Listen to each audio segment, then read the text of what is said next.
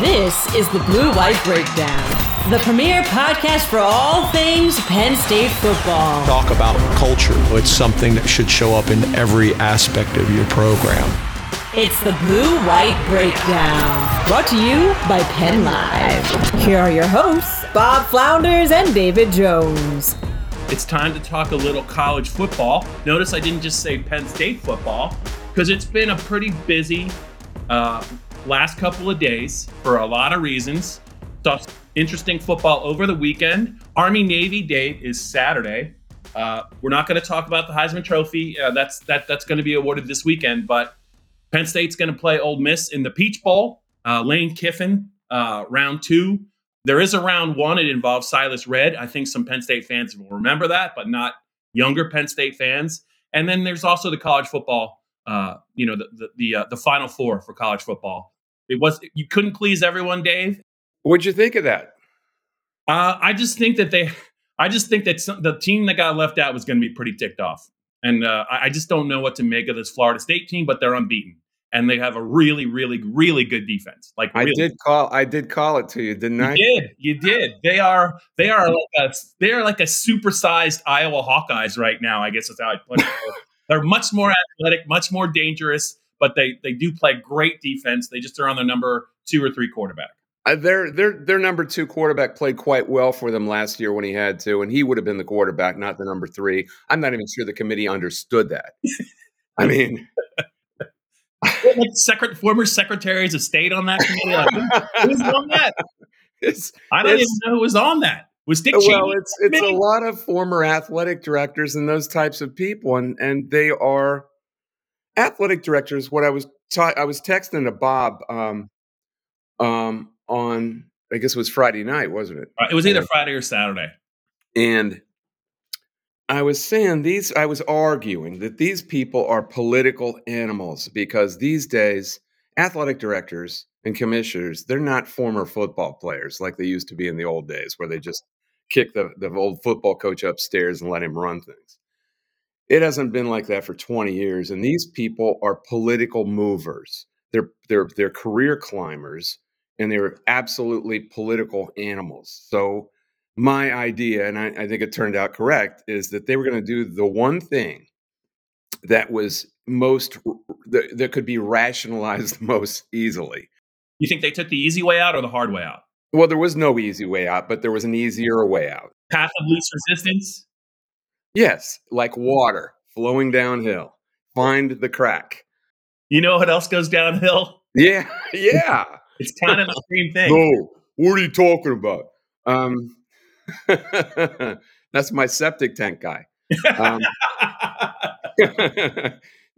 But they found the way they could explain it most easily. And of course, that's what they did. They found a little caveat in their mandate that says that if any coach or player becomes unavailable, that's a factor. Well, of course, the Florida State quarterback was very good, dynamic kid. He got knocked out with a broken leg against some FCS team, and their second stringer had played very well, but then he got knocked out, and the third stringer had to play, and he wasn't any good. Yeah, no Cardale Jones. No, I mean it's a different factor. I'm not sure at all the committee understood that the number 2 guy, who was pretty good and had played a while, was going to be coming back and available. But even if they did understand it, they latched onto that because that was a way. It was a way out. It was a way out that they could rationalize and explain, and that couldn't be argued. It can't be argued, and there are certain people who have embraced that argument, and that's not the bet. That's not going to be Did you see Jeff Saturday? I found myself watching stuff that I never watch. Saturday, Peyton Manning's old center that was the Colts. Yeah. He was vehement in his opinion that it should be the 4 best teams. Where did he play? I can't even remember Jeff Saturday. That is a really good question. He made himself into a very, very good center, but I don't remember where he called his. I should remember that, and I'm wondering if he's an SEC guy. See, I should have just. It'll come right up. Looked it up. Look, let me ask you this: do you think college football is all worried about a potential Ron DeSantis lawsuit. I just saw that this morning. Oh my God, the Saturday played at North Carolina. So ACC. it could be that everyone's turning on Florida State in the ACC because they wanted out. So did Clemson. The Florida State especially has been vehement about, they've been demonstrative about wanting to get out, and they didn't even really hide it to the SEC, who can take them or leave them, which we talked about last week. Did we talk about that last week? We might have. They go by so fast, they're a blur. Well, Florida State is, they talk about the teams that are good for expansion, the bean counters, as far as pro rata. That's how they talk about it. And what that means is bang for the buck. Are they worth the bang for the buck? Do they pull in more revenue than the average of teams we have now? Florida State is kind of average that way. They're a little above average. Clemson's actually below average of the SEC. So the SEC is not clamoring to get these two teams to add and become 18, like the Big Ten did with Washington and Oregon, because they're above pro rata for the Big Ten.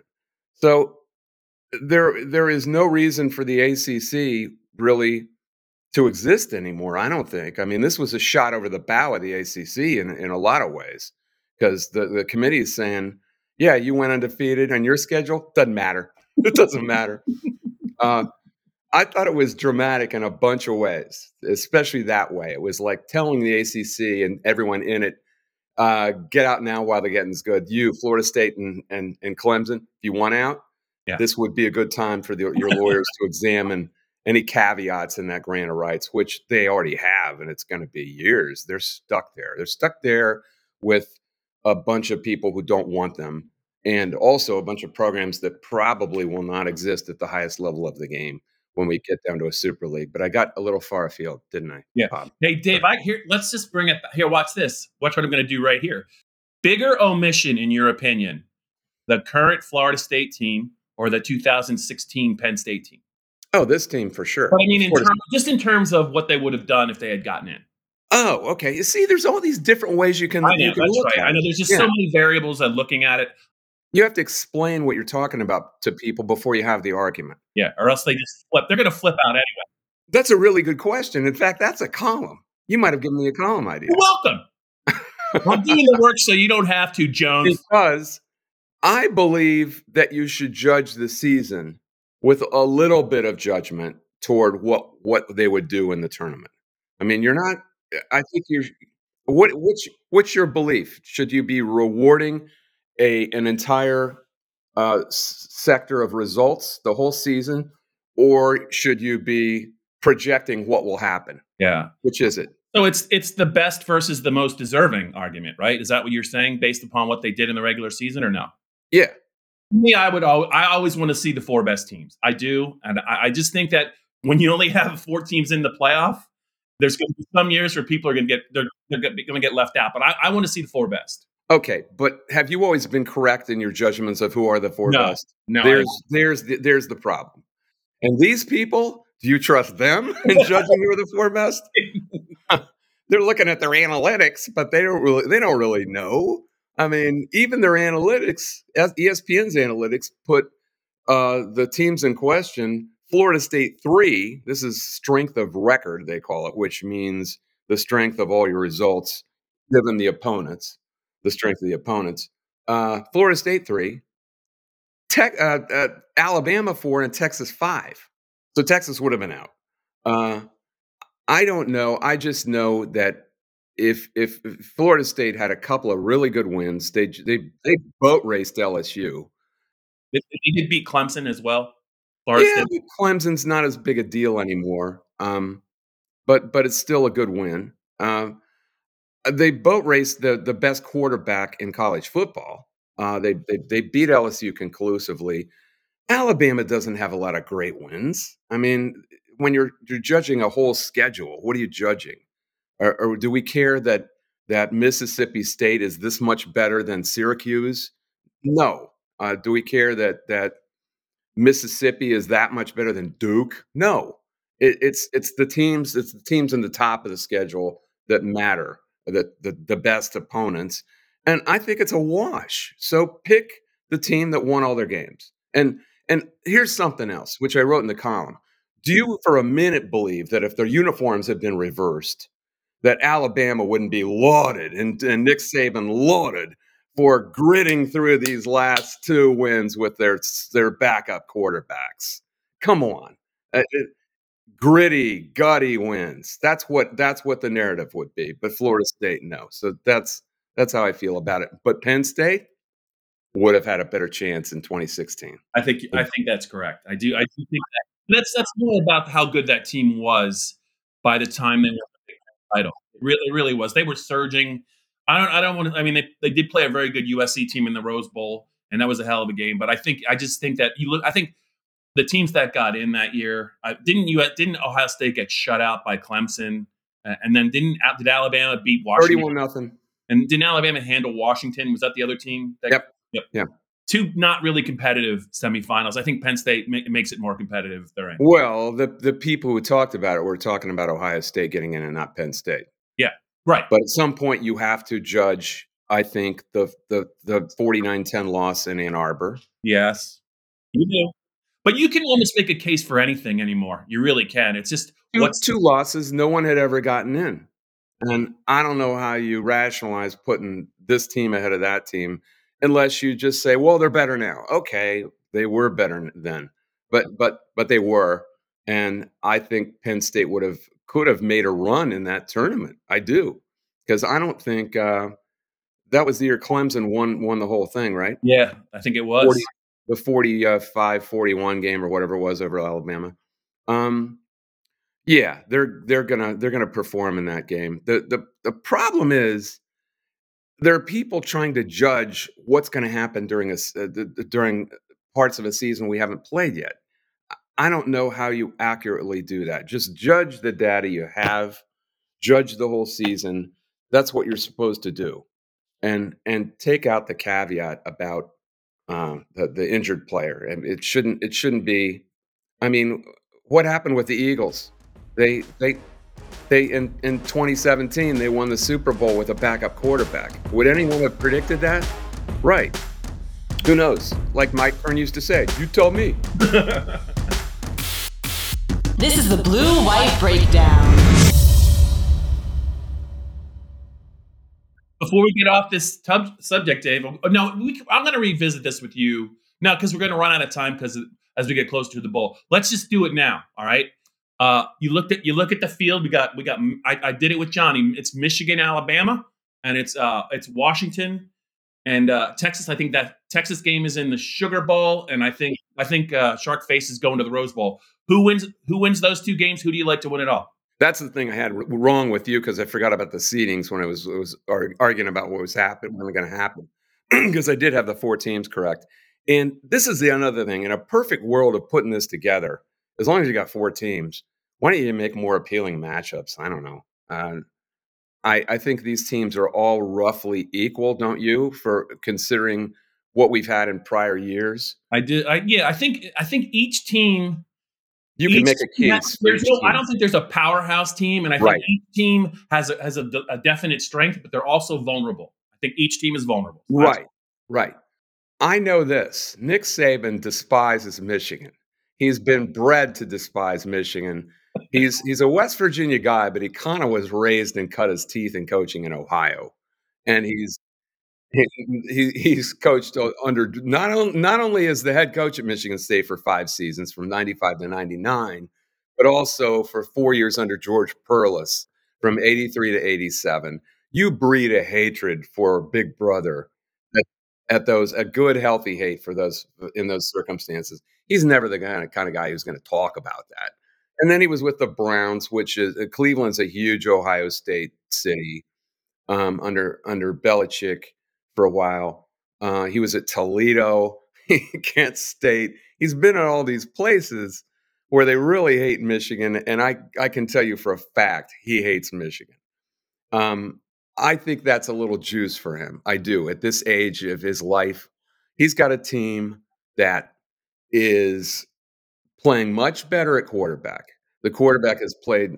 Have you seen a quarterback that's improved that much during one season recently? Not many.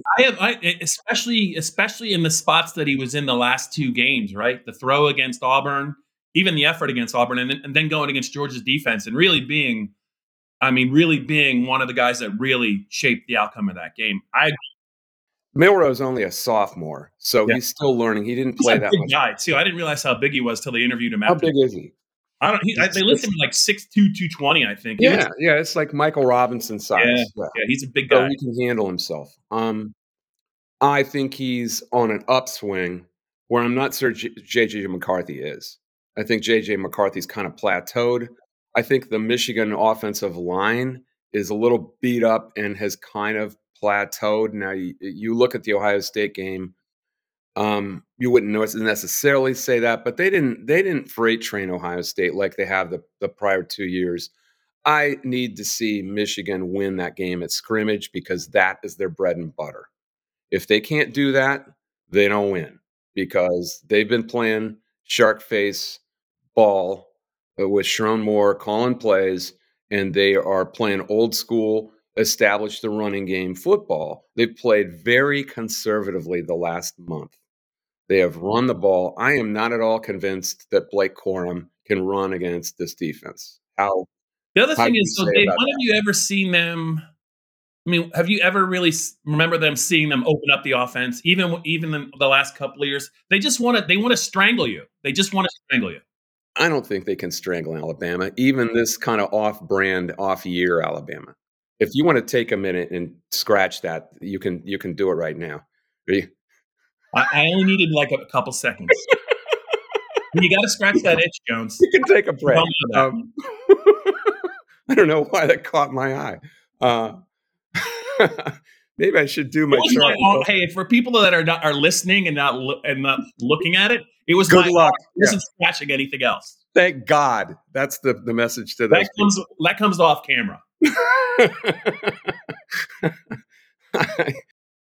I'm picking Alabama. What's the line on that game? Isn't Michigan favored? It's like 1 or 1.5, and I think it's going to go back and forth. All right, I'm all with Alabama there. What are you? Yeah, I'm Alabama. I am Alabama. I don't know because I didn't get to watch them, but I just think that people are forgetting that this is going to sound awful, but Michigan had a pretty decided advantage before the controversy surfaced about stealing signals. And I don't think they've been the same team since they had to play it straight. Really? Yeah. Okay. All right. Offense and defense. If you don't know, I mean, they knew essentially, isn't the argument they knew what was coming? If you don't know what's coming, it's a little bit different, right? You hate to say that, huh? I don't think you have to hate to say that.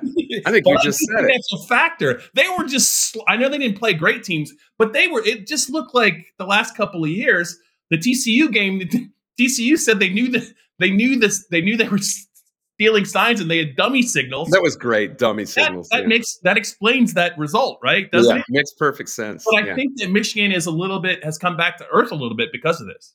And I think they're playing quite a bit close to the vest.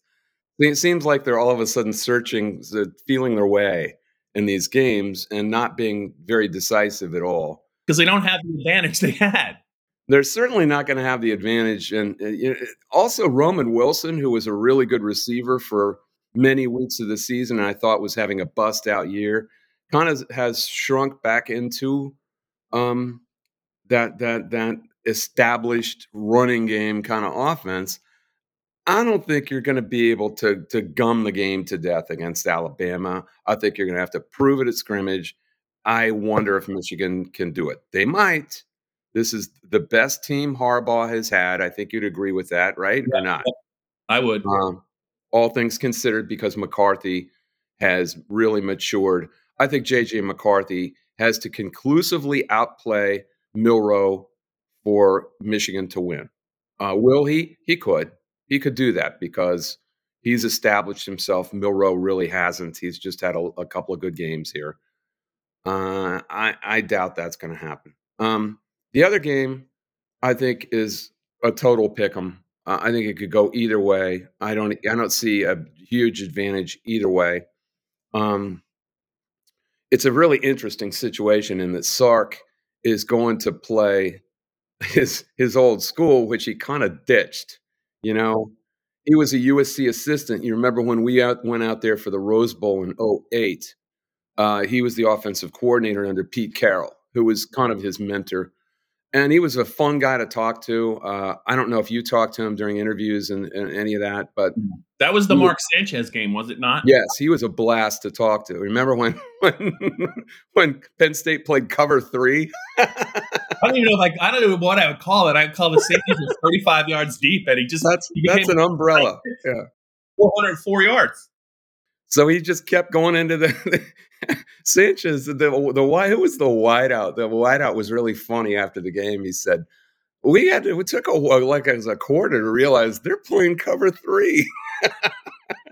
They just started throwing slant routes underneath it, and that was that.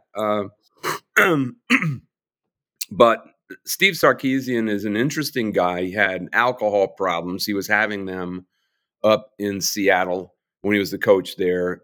He made a very quick exit back to USC when that job became available. And then his issue really exploded and he had to resign. And he's made a really good, admirable comeback. It's very clear right now that he's clear-headed and he's clean.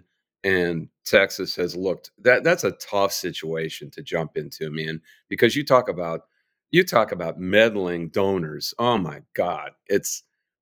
I just happen to I've got my niece and my nephew both went to Texas. I've got a lot of friends in the media, Steve Richardson, people from Texas. I met a lot of these guys back in '96 when we did the Fiesta Bowl, when Ricky Williams was a freshman in Phoenix. And I've just heard stories over and over about what a horrible meddling cauldron of donor nonsense there is there. And it's hard. It's hard for any coach to be a head coach there because it's like having 12 owners if you're a pro football coach. He's done a terrific job, and Quinn Ewers has played really, really well. Did you watch any of the Oklahoma State game? I was wrong about that too. To me, the win at Alabama, even though it was early in the season, was very. But I mean, it's hard for me to take the most of the Big 12 very seriously. Just the style of play. But Dave, I would almost say, other than a couple of teams, it's almost like the Pac-12 just in a different geographic area because they're high scoring games. Defense is optional in the minds of a lot of coaching staffs, and I'm just curious to see. I do think that Texas might be a little bit more athletic. I was surprised Oregon did not win the second meeting. I was really surprised. So was I. Yeah. Close to Washington. But we were watching that together and texting back and forth, and you were saying Oregon's not it, man, and like in the middle of the first quarter. And I was seeing the same things you were. They just weren't physical at all. I saw the game in Salt Lake City against Utah and thought, wow, now this is finally a physical. Dan Lanning has put together a physical Pac-12 team. Well, no, it was the same. It was the same old crap. And I'll tell you something else. Michael Penix, who we knew very well, and Kalen DeBoer, who was his offensive coordinator under Tom Allen at Indiana, really benefited from playing in the Pac-12. That's my thing. There were some built-in wins there, much like if you played in the Big Ten. If you played against the Big Ten West this year, there were some built-in wins. Yeah, it was like a nonstop Big 12. And it's kind of like the Big 12, really. I mean, it's perfect league for Penix to just stand back there and fling it, and he didn't get much pressure. He didn't get the stuff that he got in the Big Ten. Who crushed him from Penn State? I can never remember. Brandon Smith. Brandon Smith, yeah. I never thought he was going to. I thought he would never play again. He looked like he broke multiple bones on that hit. Yeah, he was rolling left, and yeah, it was bad. He didn't get that in the Pac-12 too much. And he had a lot of free pockets and a lot of time to throw. And Washington was more physical than clean pockets. Yep. Yeah, almost everyone in the league. Utah wasn't very. Dave, I think if Texas can disrupt him in the pocket and rough him up a little bit, it's going to be hard for Washington. But if it looks like a Pac-12 game, Washington's probably going to win. Yeah, I'm torn that way. And what I'm going to do is say, I don't quite trust Michael Penix as much as Quinn Ewers. So, and I think Kalen DeBoer probably has the edge in the coaching there, because Sark, I don't know that he's built like an entire program in the way he would like to build it, but he's still an offensive mind. He's still an offensive guy. I'll pick Texas by this much, but I'm not confident about it at all. What is the line there? I didn't look at that either. I think actually Washington is favored. Yeah, I bet they were. Yeah, I agree with you. I'm picking an Alabama Texas rematch. I am undecided. I'd like to see. The thing is, I don't know. I guess we'll be back in time to see the games because it's 2 days after Penn State plays, so I'll be able to see them. But I haven't really had a chance to see Texas and Alabama much. I mean, I didn't watch enough of the Texas-Oklahoma State game, but it wasn't really worth watching. I was impressed with Alabama against Georgia, but I do think it's going to be a rematch. I think they're the two most talented teams left. Yeah, but Washington should not be minimized because I think they're a very good team across the board. But I do think they kind of had something to play for against Oregon. They were sick of hearing that Oregon's going to win this game crap. That will not be with them in this game. Plus, they're going to have essentially a road game. They're going to have to go into. You can drive from Austin to New Orleans.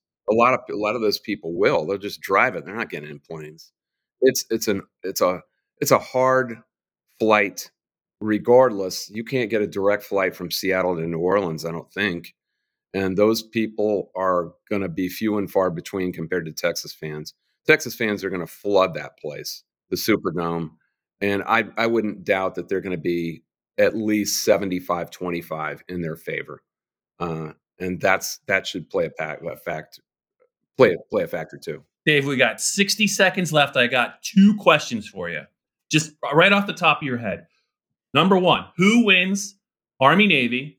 And number 2, who is the greatest player in Naval Academy history?